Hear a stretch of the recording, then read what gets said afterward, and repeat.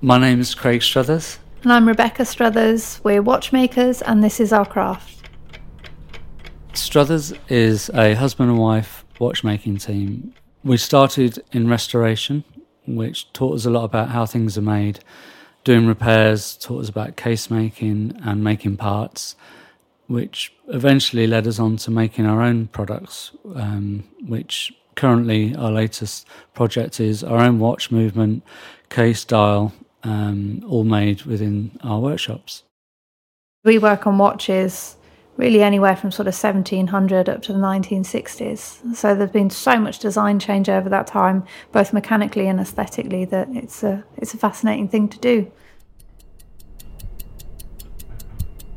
Watch's tick is quite an important thing. It's kind of like a heartbeat, but it can also be used just like a heartbeat to check how well a watch is. So the tick that you can hear is actually 3 ticks in quick succession that are so close together they sound like a single beat.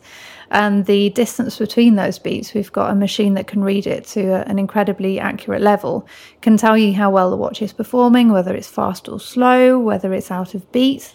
It can tell you a lot about what it's going to do before you even get the watch to a point of being physically on test.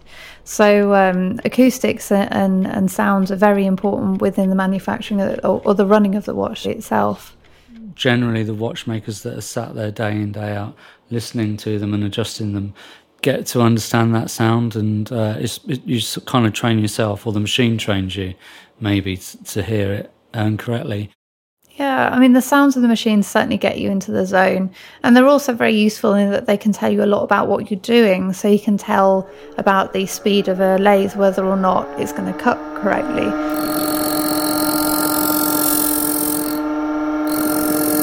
You can tell from the sound of a flame whether or not it's the right temperature to start soldering with.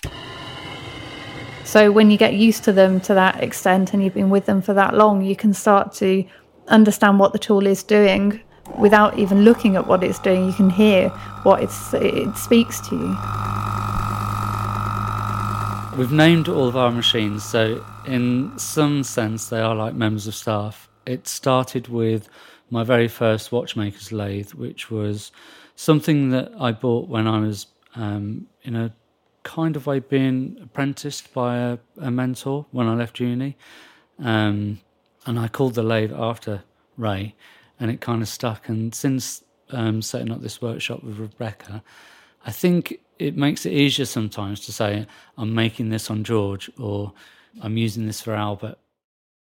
The skills in not just our industry, but in many of the industries, from jewellery making to, as we were talking about the other day, even surgery.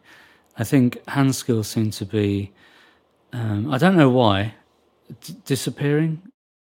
You get to a point when you're a restorer that you've made pretty much every component there is for the watches you're repairing. And when you get to that point of doing that much for other people's watches, you kind of reach that moment when you just think, well, hang on a minute, how's about I give it a go at making all of these for our own watch? And I think that's where we were when we first decided to start making what we've referred to as Project 248. And we've called it Project 248 because it's being made pretty much by 2 watchmakers, our 4 hands, and an 8mm watchmaker's lathe. I think we're a tiny company and we needed to do something different in the watchmaking world. As I was saying before, there's a lot of technology now in watchmaking, and tradition seems to, like other crafts, seems to be slowly disappearing from it.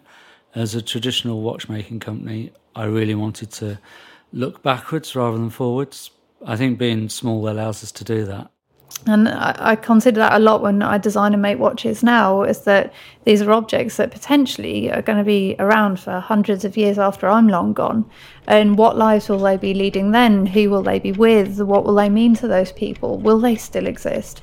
It's quite a powerful thing.